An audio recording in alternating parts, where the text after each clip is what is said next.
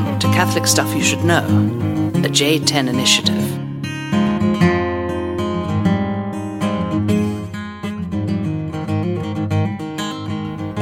Sean, I don't know how to start this podcast. I don't know how to do it. Are we? We're rolling well, right now. Started. So we've started. This is Jacob Machado. Father Sean. With Catholic Stuff You Should Know. We got to figure out a way to get this off, so we're not stealing from other podcasts or just. I did do that a bunch. Hello, it's me. Dun dun dun. I mean, Father Mike is the one who always hijacks it and makes some funny comment. So yeah. We just need to channel our inner Father Mike, but he is not here. But then Father John is just like, "Hi, welcome to the podcast." Yeah, we're gonna get right down to business, and it's fun because the Old Guard is away in Rome. So Father Sean and I are recording today. And it's fun to do these with you. Did Father Mike go to Rome as well? Yeah, Father Mike and Father John are in Rome. I believe they both went. We'll find out if this is wrong. But they are in Rome because another brother, Father Eusterman. Daniel Eusterman. The newest doctor of the church. Not literally, but figuratively. A doctor of sacred theology. Yeah. From liturgy. In liturgy, yes. Defended his thesis this morning. Well, this morning as we record, not this morning as you listen. Right. But he passed. He passed with flying colors, so he's now, he officially has a doctorate from the Pontifical University of Holy Cross, Santa Croce in Rome. And now he's probably out in Assisi celebrating with the brothers. Yes. Pasta and Prosecco. That's right. So, congrats to him. I don't think he listens to this, but congrats. But maybe his brother does. Yeah. So, Sean, it's been a week since we got off pilgrimage together. How's it been? It's been great. Right after our pilgrimage up in upstate New York, which you all heard about last week. If you didn't, go back and listen to that episode. We shared some of the graces from that experience, that trip. Very, very powerful. I preached about it today at Mass, just some of the experiences, which was cool. But October 19th is the feast day of the North American Martyrs, which is coming up very quickly. So, yeah, I think it's like right around when this will be like a day or two after. Day after, yeah, next Wednesday. So this will come out the next day. But yeah, right after that trip, I went to Buffalo, New York, and spent some time with some friends. You probably know them, the Saltarellis, Jesse Saltarelli. I know the name. I feel like I've met him. He's younger than you, but he was at Franciscan with Sarah Pettinger. They're married now. Okay. So the two of them, I spent 3 nights with them, which was super great, super fun. And they're 2 little kiddos, which was great. And that was just a couple extra days, right? So, and then you're back into the swing of things, back at the parish. Settling back in. It's always exciting to be away and to kind of get refreshed in that way.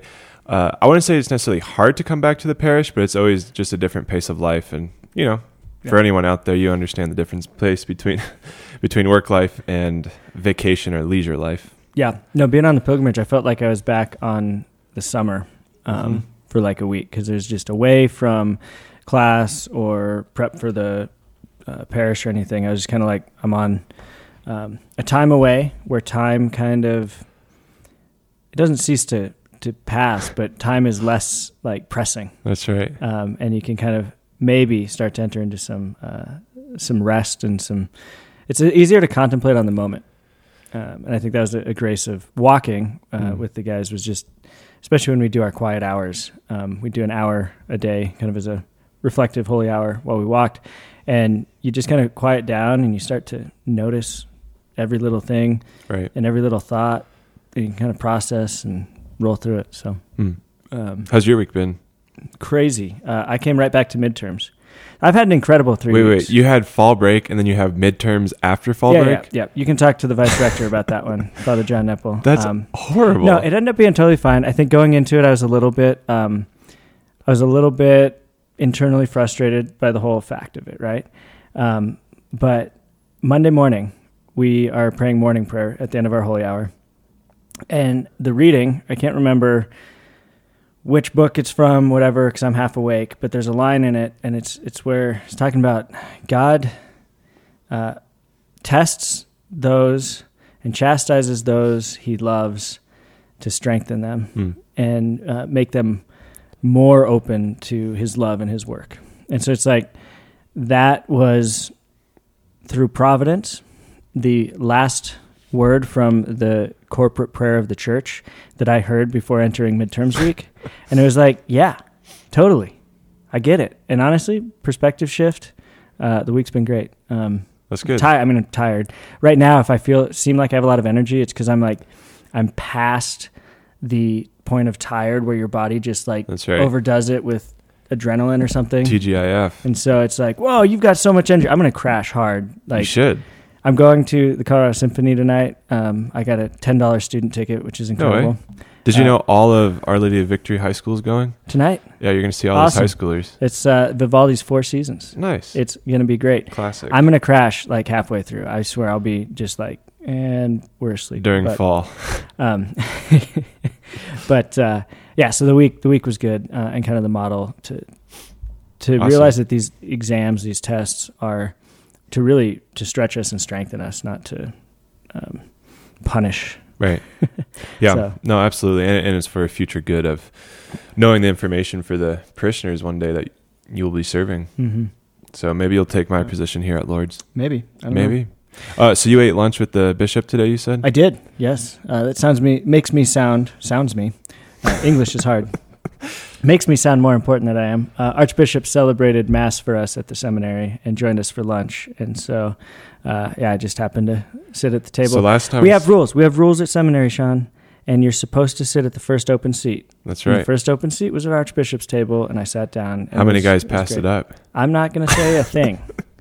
I'm going to say I had a great time chatting with Father Jim Thermos, Blaise Buchis, Owen Lamarda, and Archbishop. That is a stellar crew right there. Yeah. All Denver guys. Yeah. Last time I saw the Archbishop, he just looked at me and goes, I didn't know you and Jake like science so much. I said, what are you talking about? He goes, I check in on you guys. I listen to the podcast. He's a podcast listener. He's making sure we're not falling into heresy. That's a big task. So, hey, Archbishop, if you're listening to this one, had a great time at lunch. It actually reminds me, side note story, SY, first year. I'm sitting down at lunch, same thing, and I'm at the table with Archbishop, and I'm brand new to seminary, and I'm just like, oh no, don't say something stupid, don't say something stupid. So I'm awkward the entire lunch, and it's just like, okay, glad I survived that. And a week later, it happens again. Archbishop joined us for lunch. I'm sitting down with him, and it just kind of comes to me. I'm like, you know what? Just talk. And so I say, you know what, Archbishop? I was really nervous last week because I didn't want to say something stupid in front of you. And then I realized, you know what? I'm probably going to say something dumb anyway, so might as well just chat. And his response was, yes, you will. And I'll tell you when you do. That's right. Now that's precisely why he listens to Catholic stuff you should know. Because he'll tell me when I say something dumb. Us, not you, but us. Us, me, you and me, we. Yeah, that's good. This week, 3 weeks, it's been incredible 3 weeks. I went up to Patris Corde couple Fridays ago. Awesome. Spent the night, went for a walk, did some photos, hung out with John and Ashley Ryan. Yeah, we recorded with them a few months ago. Past summer.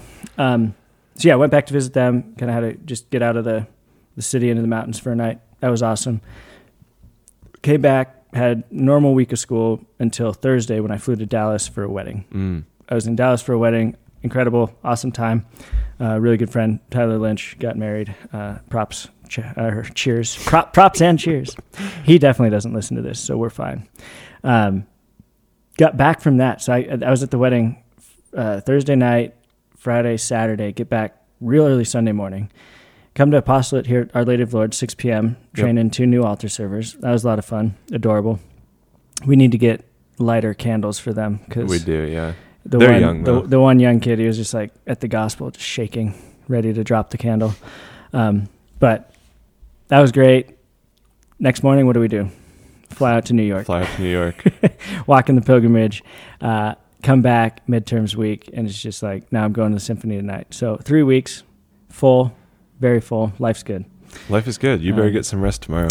Yeah. Sleep in tomorrow. Yeah, tomorrow is reorganize my life, clean my room, finish the laundry from the pilgrimage, and get back into rhythm. So I'm really just stretching this banter out. The whole episode is going to be banter because it's my turn Most people really don't like the banter. It's my turn to lead the topic. Actually, most people do like the banter. The only people who give me feedback, though, are the people who don't like the banter.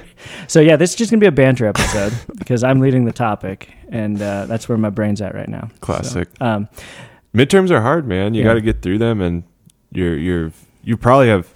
Crammed is not probably the best word, but there might have been a little bit of cramming, but there's just all that information in your brain that you just put out on paper, and now you're kind of, processing, and you're tired, like you said. So yeah, it's because you've learned it once, and then you revisit it, and then you present it, and all of a sudden you're just like, oh, brain, you're tired. Mm-hmm.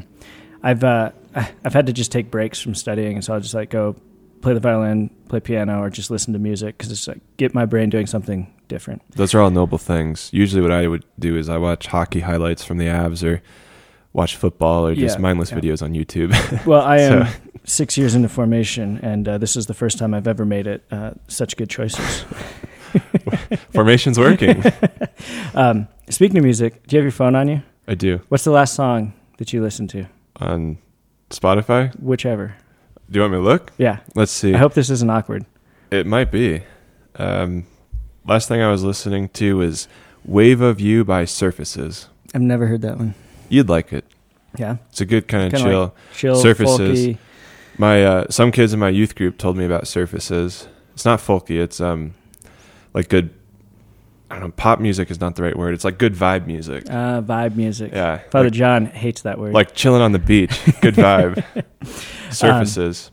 I ask because the last song I heard driving in today was 100 Years by Five for Fighting. You remember that one? No. Oh, come on, man. Sing it. Only got 100 years to live. It's like, I'm 15 for a moment, caught in between 10 and 20. It's not ringing any bells. Oh, my goodness. Well, it was a high school song for me. Well, you're like 10 years older than me. Something like that. So, transition into topic. I thought this song fit. I'm not going to share you the embarrassing ones I was listening to, to get my mind off Taylor of studying. Swift. More Avril Lavigne, honestly. But 100 Years to Live. It's the song about just kind of the life, how somebody's life from 15 to 100 and how life kind of passes us by, but we are kind of, in a lot of ways, the sum of our life. We are a story. We're part of the grand story of God, who creates and holds all in being. But we are a story, and we have memory. And if we don't have memory, we don't have hope for a future. If we're just an isolated moment, right? Yeah. And so I'm actually going to roll back. The topic for today is pilgrimage. Nice.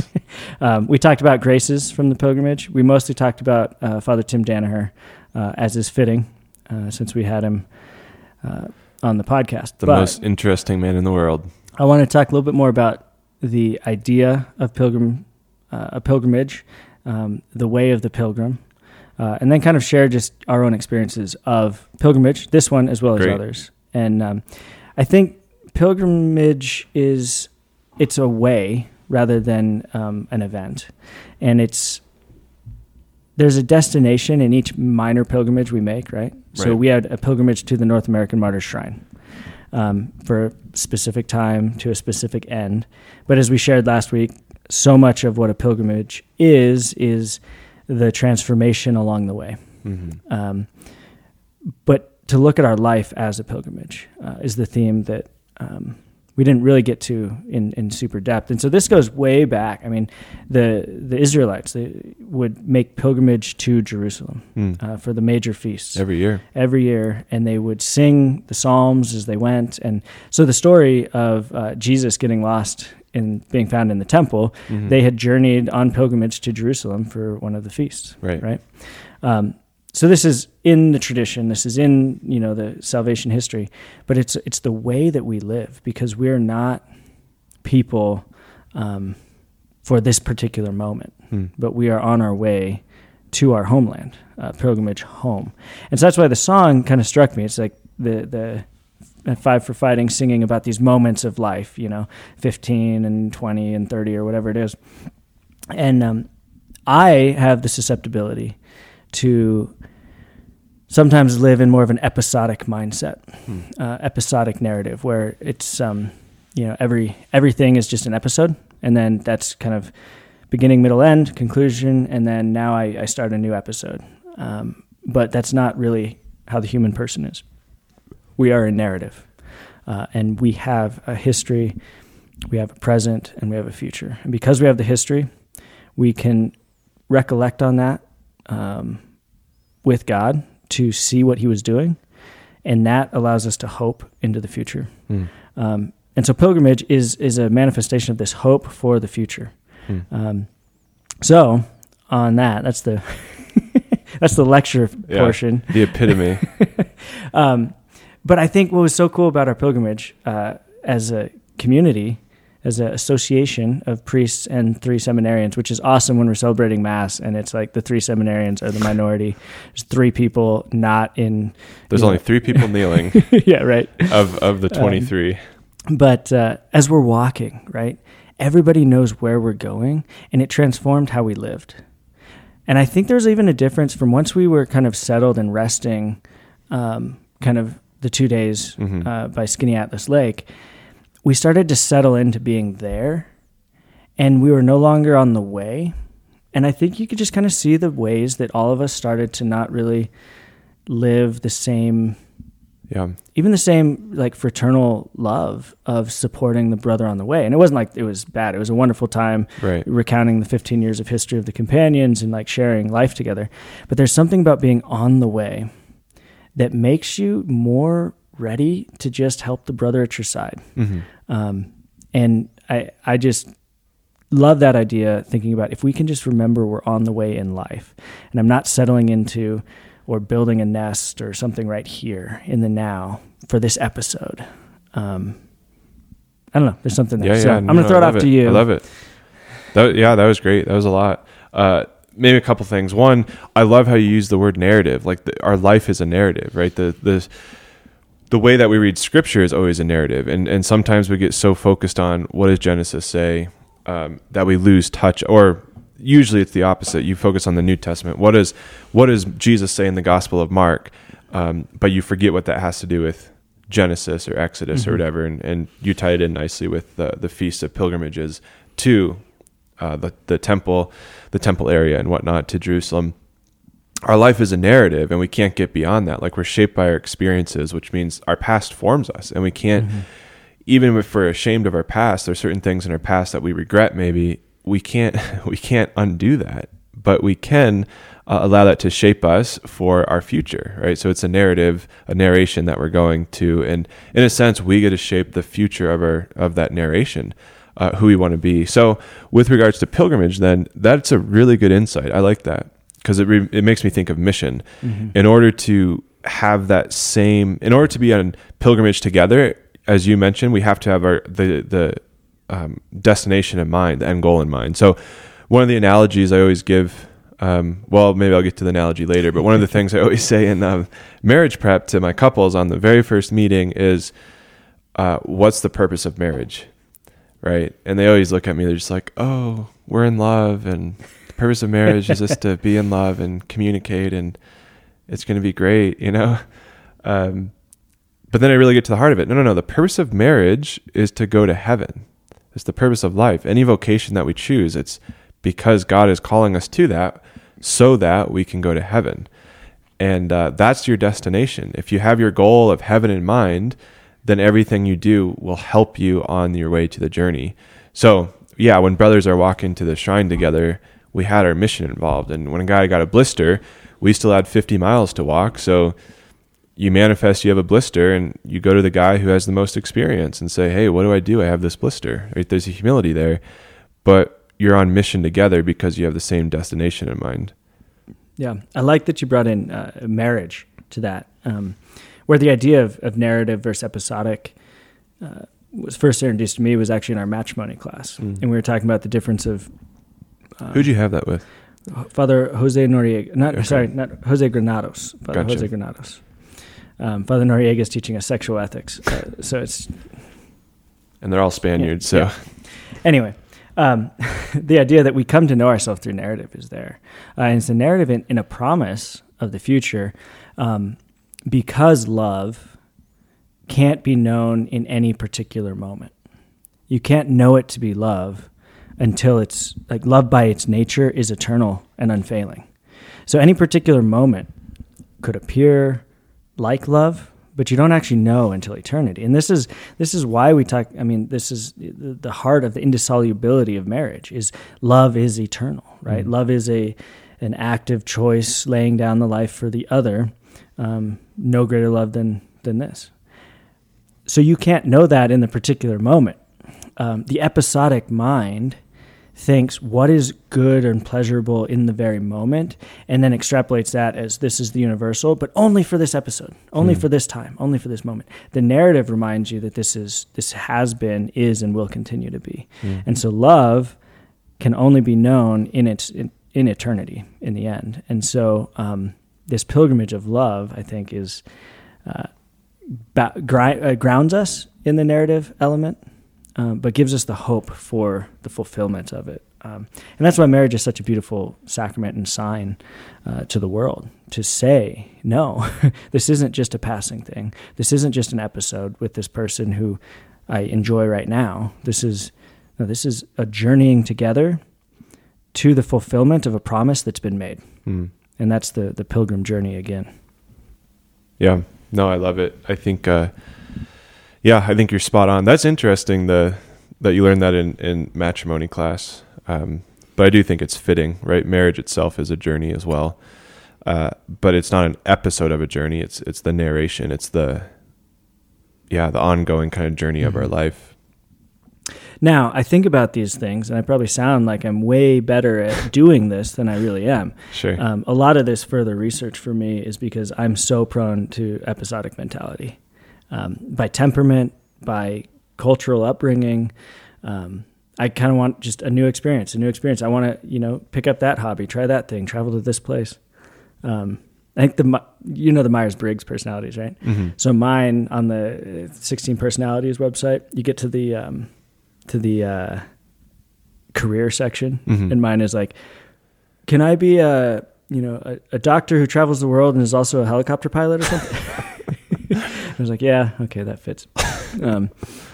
But I just want to experience new things and everything. And so it's a constant battle for me to rest in a vocational call even, to be called into something, to remain, to abide. But that's the promise and the word that Christ speaks to me so regularly from John, abide in me as I in you. So there's a connection there with the abiding. A story that I was thinking about from Rome, because I have this tendency too, like I want to control my space. And so it's like, I want to go from thing to thing and control the thing that I'm in. And so I'm in Rome, and this was sophomore year of college, and I've been walking through some of the big basilicas, and I wasn't super excited to go to Rome at the time, wasn't really into the big cities. I was way more excited to get to Assisi at the time. And I'm kind of going in and out of the churches, just seeing them. They're beautiful. They're stunning. But I wasn't really entering into the moment. And I went and I prayed in one of the churches. I think it actually might have been St. Peter's. And kind of the word that came to my heart was, you're not a tourist, you're a pilgrim. And the idea of you're here to encounter Christ in the eternal city of Rome, but you're not here to just experience Rome. And that kind of changed how I went through the rest of the churches. And I went to the Eucharistic chapel of each church kind of to start the way before I'd explore the church and look at the beautiful paintings or frescoes or sculptures or whatever it may be, relics. And that kind of transformed the way I traveled through Rome and then even through Assisi, having the sense of being on pilgrimage, and that pilgrim heart is ordered towards Christ. Fast forward to the end of this is my semester abroad in college. By the end of the semester, I was like, I'm getting a little homesick. This isn't home, I've loved every moment of being in Austria and traveling Europe, but I'm a little homesick. I get home to Denver, and I'm still feeling homesick. Like, what's going on? I thought I was going to not feel homesick when I get home. So then I'm thinking to myself, I'm just waiting to get back to Steubenville, and I can, that's where my life is kind of settled, and I'll be, I'll feel like I'm home. I've settled back in. I get back to Steubenville, and the first 2-3 weeks of Steubenville is just like, I still feel like homesick. I'm not resting here. I'm not satisfied here. And so I'm taking to this prayer and I'm just like, what is going on? My heart is like looking for something and I can't find it here. Couldn't find it there. Couldn't find it in Denver. And my household, we had praise and worship nights, Wednesday nights, and I went there, and the song from our household is called Father We Stand, but there's a line in it that says, there is no place I call my home, for it is you I seek, you alone. And it was about 3 weeks into that semester that it finally struck me. And it made that connection between Rome, when I had the word, like, you're a pilgrim, seek me. And so I went to the Eucharistic chapel. And then 3 weeks after I get back, a couple months after that experience in Rome, and I'm looking for home. And I sing this song, there's no place on earth I call my home. It is you I seek, you alone. And it just kind of put it together. And I was like, oh, that makes so much sense. And I was 19 years old, and I'm like, man, I've got it. Yeah. I'm 31 years old, and I've sucked at that. I'm so bad at not trying to find home right now, right, and remembering that I'm on pilgrimage, right? Yeah.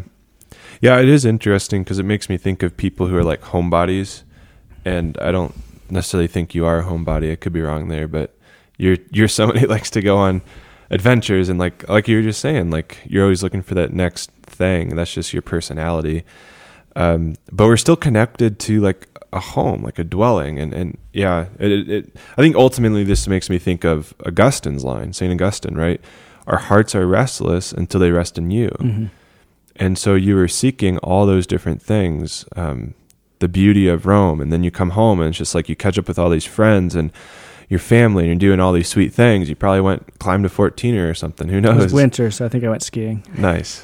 Also fitting, right? You're doing these awesome things, and then a hut trip or whatever, and then you go to Steubenville, and it's just like, where am I? Like, this doesn't still feel like home. And then that's really beautiful. It hits of like, oh, I'm restless because my heart is not resting in the true homeland, which of course is heaven. So yeah, we're pilgrims. And so if we're pilgrims, what do we do? How do we interact as pilgrims with life? How do we bring that into our day-to-day? Because we just had a week of it, and I think each one of us can say, man, I wasn't living it the next week. Right. Fully, at least. So. I think that's the question, Can I give an analogy now? Please. Okay. I've talked for about 25 of the 27 minutes we've been recording, so that's debatable.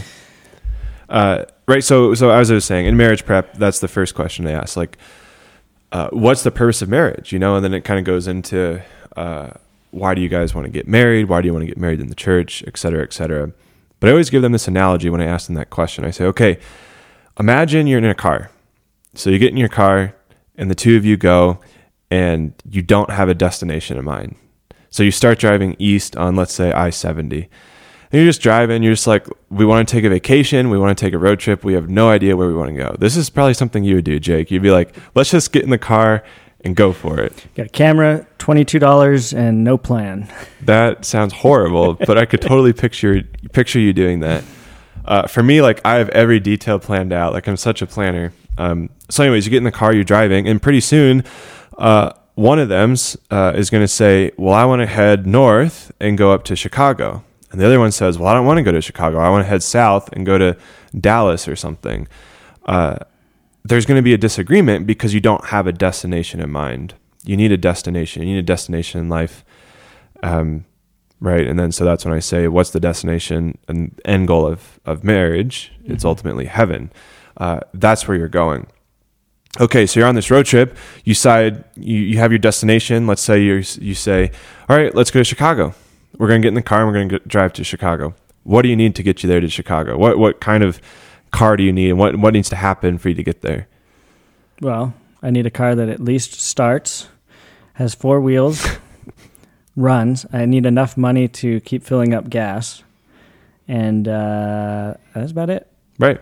So good working car, good working vehicle, maintenance along the way, etc. And then so, of course, the analogy continues. I ask them, like, well, what do you think you need for a good working car, a good working relationship in order to get you to that goal of heaven, right? And they always look at me. They're just like, communication.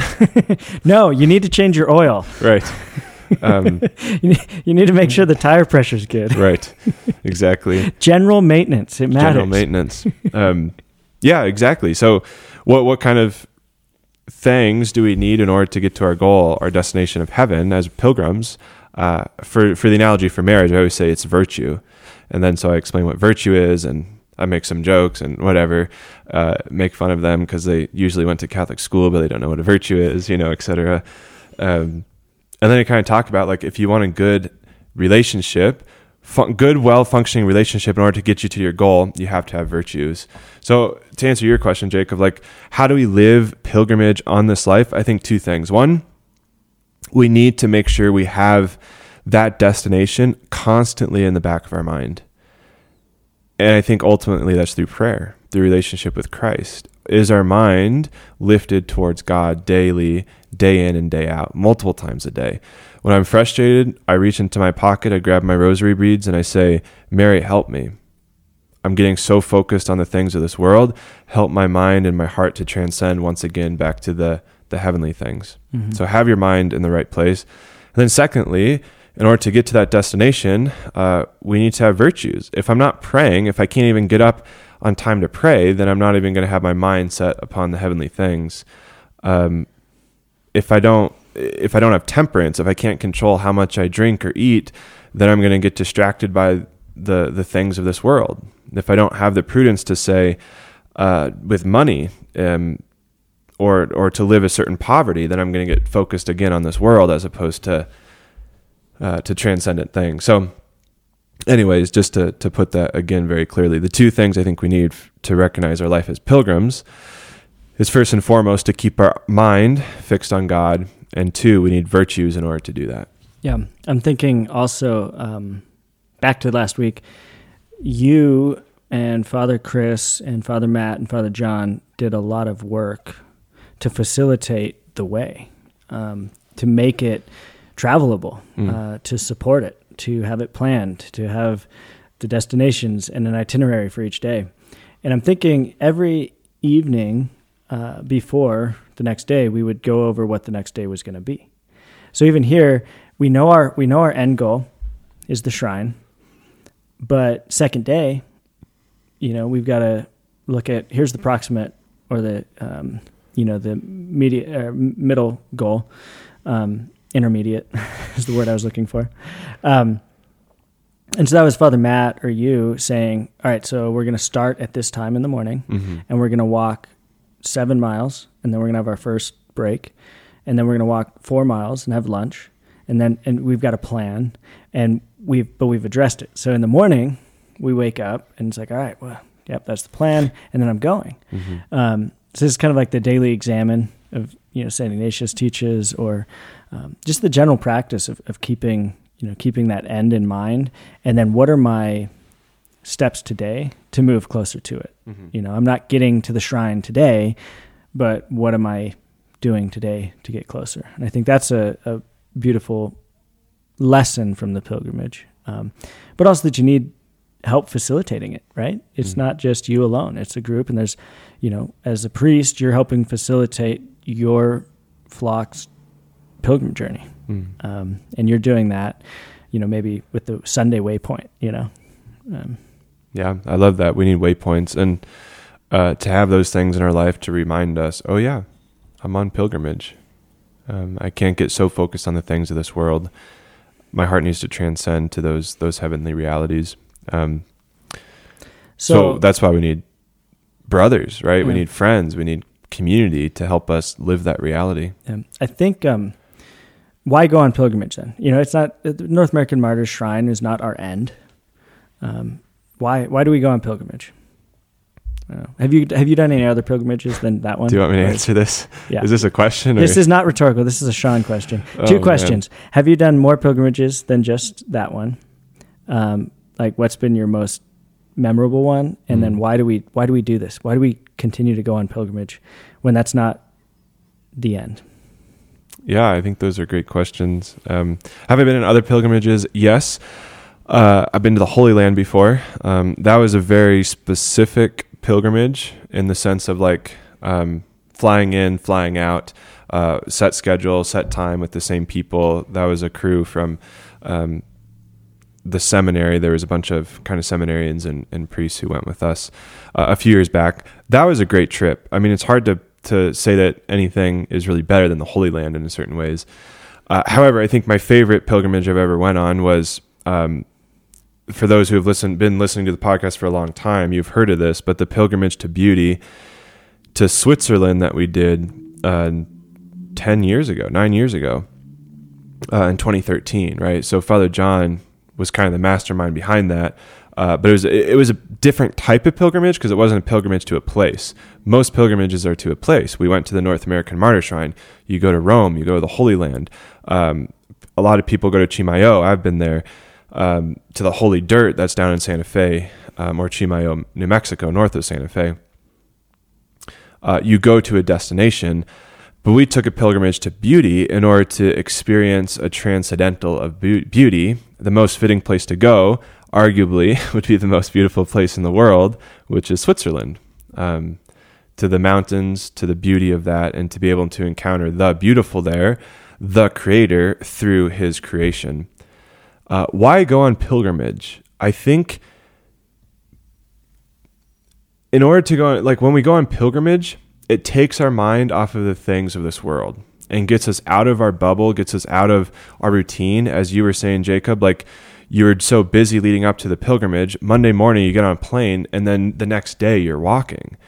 And for me, it took me probably a day and a half to finally get into the rhythm of walking. And we only walked 3 days. It took me 50% of the time to get into the rhythm of it because we get so busy. It's the same argument for a retreat, to go away in order to recollect yourselves, and in order to kind of reflect on, okay, God, what are you doing in my life? Where's my heart? Where are my priorities? Where am I focusing on maybe too much? Where am I failing to focus on you? And to reprioritize, where is my destination? Do I still have as my end goal heaven?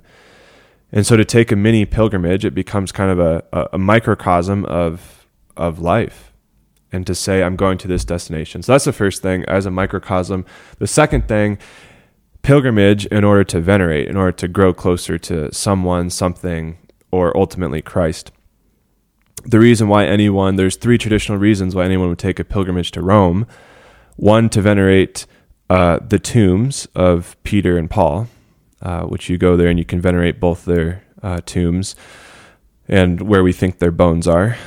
Secondly, to see the face of the Pope, right? Because up until probably 1920, 1930, the only image you had of a Pope was a painting that someone maybe had printed in a newspaper. But even before that, you didn't know who the Pope was, right? Unless you had a painting that traveled around the world. And then the third reason was to see the napkin cloth that was touched to Jesus's face on the way. I can't think of the name for that right now, but that's also in Rome. So those were the 3 traditional reasons to go to Rome, to make a pilgrimage, ultimately to grow closer to God. Yeah, I like the microcosm of the journey, the reminder of it, and I think the spirit of pilgrimage is to make an act of piety, an act of reverence, religion, to go reverence a holy site where a saint walked or where Christ was. To kind of remember in the grand narrative that, one, I'm not the center of the story. Others are journeying with me and ahead of me with the saints, especially to the sites of holy saints. It's a reminder of, others have walked this path before. And then to the holy sites of Christ, that Christ has come, did promise, and is faithful to his promises. And so we can continue to have the hope because of what he has done. He will fulfill what he says he will continue to do. Right. So there's just that spirit of piety and reverence that goes with it. But the microcosm is a tool. It's training. It's we did training hikes for the pilgrimage. It's like this pilgrimage is a training hike for our life, which is pilgrimage. And I think of my uncle, Kevin Schmiesing, uncle by marriage. He married my mom's sister, and he's a historian, Catholic historian, and he just wrote a book called, he's gonna get me for this, A Catholic Pilgrimage Through History. I think there's a first title to it. And not just a Catholic pilgrimage through American history. But he talks about how his mom, whenever they would go somewhere, a family vacation, she would always find religious sites along the way to make every trip that they made into a pilgrimage. And so that kind of started his habit of pilgrimage. And then as a historian, he's very interested in Catholic history in the United States. And so he wrote this book about the sites so that we can kind of have a guide that facilitates us to go to these sites.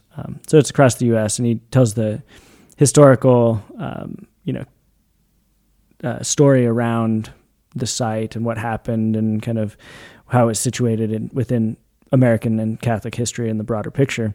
So it's a fun read. It's not too super challenging, but it kind of can help you get into that spirit and to know that, like, yeah, we're a young country, but we still have there's who have tons walked before us. Right. But I love that what he presents that his mother taught and he's trying to do with, my cousins and my aunt, they go on pilgrimage to these sites. And so we can make a habit of pilgrimage throughout our life, whenever we go, whenever we travel. I think, Cabrini, where you grew up, would do a walking pilgrimage during Lent to the Francis Cabrini Shrine. The Camino de Colorado. Yeah.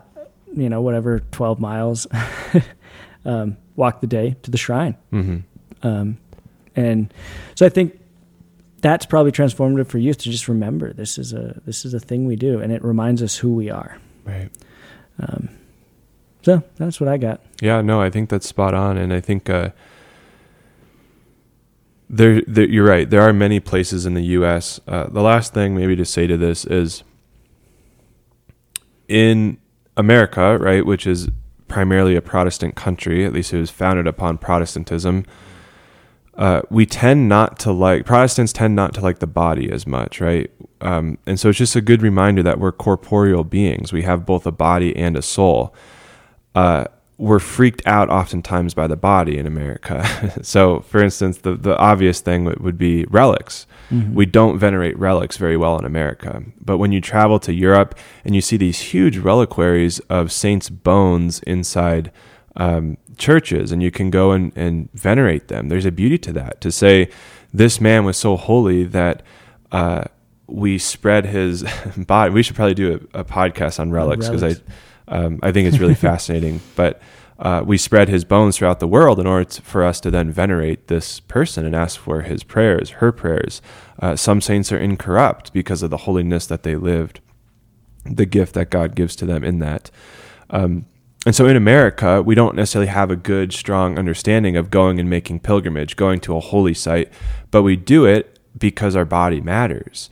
And when we suffer in the body, when we were walking those 60 miles, it was painful, right? Guys got blisters. I was getting some pain in my right foot. I think it's some sort of, what do you call that? Plantar fasciitis. Yes, thank you. I think it was plantar fasciitis, because this morning I was still feeling it a little bit, but it's finally starting to kind of be done. But you get pain, you get hurt, and the body feels it. And then it makes, when you get to that destination, all the more sweeter because you've suffered, you've done hard things, as opposed to just driving and going to the place. But to actually make pilgrimage, the body matters. And then when we go and we get there, it has a deeper impact on our soul, our body and soul. So I think making the effort in our bodies to go and do something radical, to go and do a pilgrimage of some sort, is totally worth it. And so if you've never been on pilgrimage, look some up. Start with those close to you. Mother Cabrini Shrine, as you were saying, Jake, is very close to us. There's places around the country. I'm sure if you Googled it, in fact, I have a book. I can't remember what it's called, but it's something like Catholic Places in America. Something as simple as that. And it just goes through a list of different shrines and whatnot. And each state is filled with so many different beautiful Catholic riches in our country. If you're able to afford it, go to the Holy Land, go to Europe, go to Rome, go to see these beautiful churches and cathedrals that Christendom built. But remember, it's not the end. It's not an end in itself, and it's not just something to have consumed to say you've done. It should transform you. And I don't know if I shared this on this podcast. I think I shared it on the Sons of Ours seminary podcast, but there was a moment. I mean, I traveled a lot after college, or really after I studied abroad, until I entered seminary. Just loved going to new places, episodic, the new, the experiential, load. And I was shortly before I applied for seminary, I got to Iceland, and it's the winter in Iceland. I've been wanting to go to Iceland for about 2.5 years at that point. So, bucket list, here we come, check it off, dreams come true. I'm sitting in Iceland, and, I go to one of the hot springs, and that's kind of cool. I take a bus out with a bunch of people I don't know to see the Northern Lights. That's super cool. Got a picture of myself with like the Northern Lights over my head. All right, I like it, I was staying at this like tiny little room off of somebody's house, Airbnb, and I'm with none of my friends, none of my family. I'm at this location that I went to because it's like, I want to have gone there. I want to have told stories about when I was in Iceland. That was probably the loneliest I've experienced myself in maybe my life. But at that point, it was like, man, I'm alone. And I don't know why I wanted to come here. Because it was just, that was the end. Having another story to tell. For the gram. Of where I went. Yeah, seriously. At the time, I was still Instagramming, so it probably was for the gram.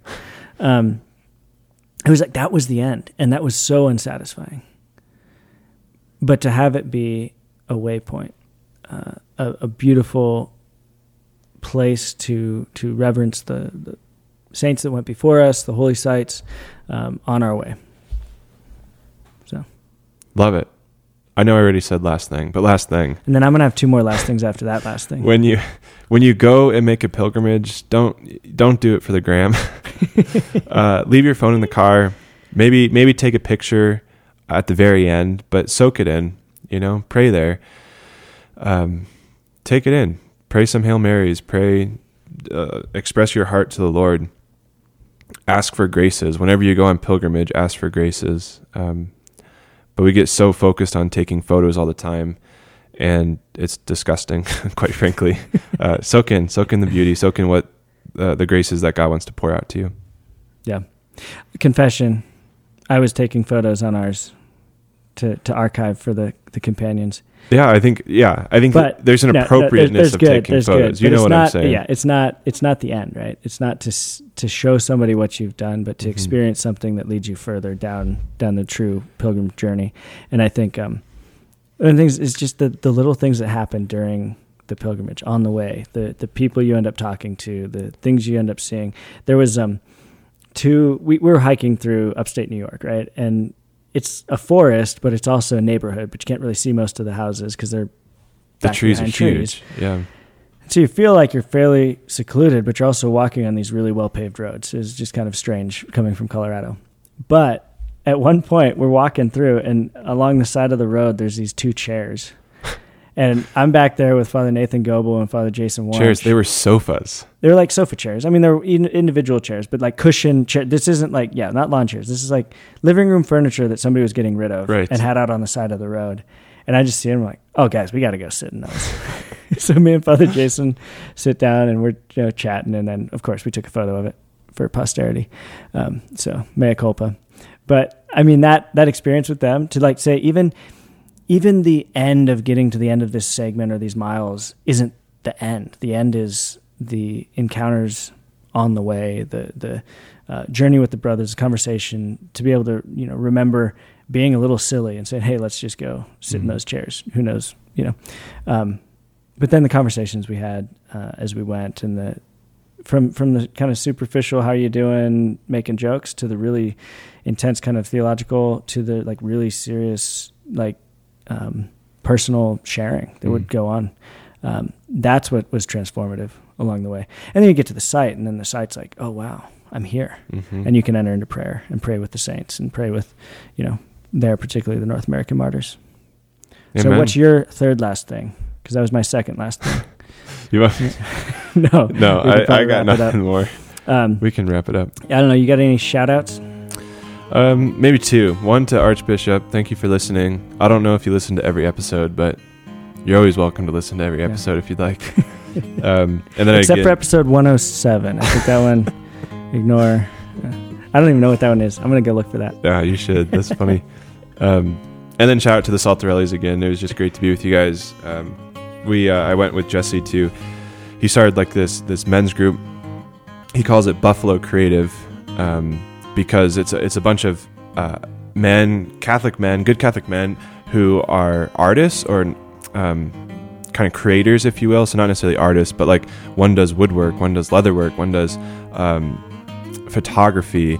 They're creating different things, and they want to do it in a Catholic way, which I thought was really inspiring. So shout out to them. I think it's beautiful when men want to use, not just men, but people want to use the gifts that God has given them for His glory. And they're trying to do it in a way that brings glory to God and evangelization, but they're doing it ultimately through the beauty of the gifts that God has given them, which I know you can relate to, Jacob, because you're a phenomenal photographer and videographer. So I'm just going to receive that. Usually I would reject the compliment, but I'm just going to receive it.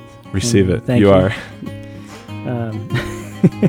I want to shout out first friend Pat Gunning from college. We did a kind of pilgrimage on our 10-day break that same semester abroad. We went to Lourdes first, and then up into northern Spain to do a pilgrimage to Ignatian sites. So St. Ignatius, we went to Loyola, the house where he was born, the room where he stayed after he was wounded by the cannonball, where he had his conversion.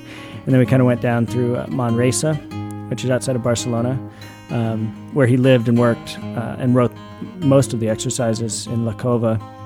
And then up to Montserrat, which was the monastery where he finally kind of made his full gift. He'd already converted, but he kind of gave him his full self when he took his sword off and laid it at the foot of the statue of Our Lady and said, I have served kind of the worldly powers as a soldier, as a knight, but now I will be at your service as my lady, as my queen, for the glory of your son.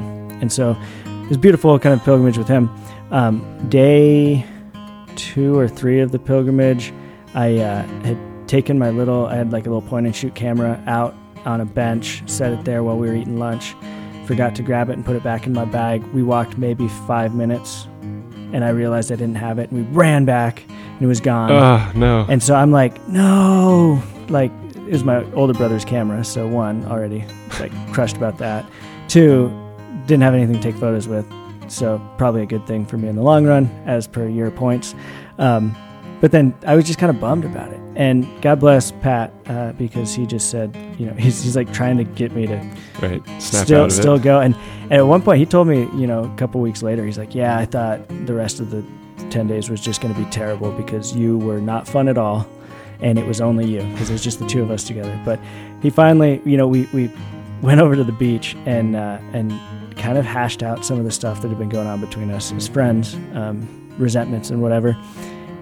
And because of that space and time, we were able to just go into the rest of the days in total gift. Like everything else was just such a joy. And we ran over, there's like a carousel on the beach, and we jumped on that and rode that. It was like us and like 2 other people riding a carousel on the beach. And it's the things on the way, but it's the transformation of friendship of the heart. So, sorry, that's my last story of pilgrimage. Great. But that was Pat Gunning. Pat Gunning came to mind because of that, so I want to shout that out. And then shout out my uncle, Kevin Schmiesing. Like I said, his book, A Catholic Pilgrimage Through American History, for pilgrimage sites in the U.S. Check it out. He also has Catholic History Trek podcast. Awesome. I've only listened to a couple, so I'm not giving it a like total stamp of approval, but I do love my uncle, and he's a great historian. So great. If you're looking for info, Kevin Schmiesing. That's right. A shout out and a promotion. Awesome. I felt like I did a Father Mike like hand signal with that one. Nobody else can see it, but I can see it. It's great. Well, thanks, Jacob. You should go take a nap. I should. You close us out. I can't remember the email. CatholicStuffPodcast@gmail.com. Feel free to email, comment, I don't know, send positive feedback, negative feedback, questions, whatever you'd like. Father Tim Danaher will take care of it. All right. God bless you guys. Thanks for listening.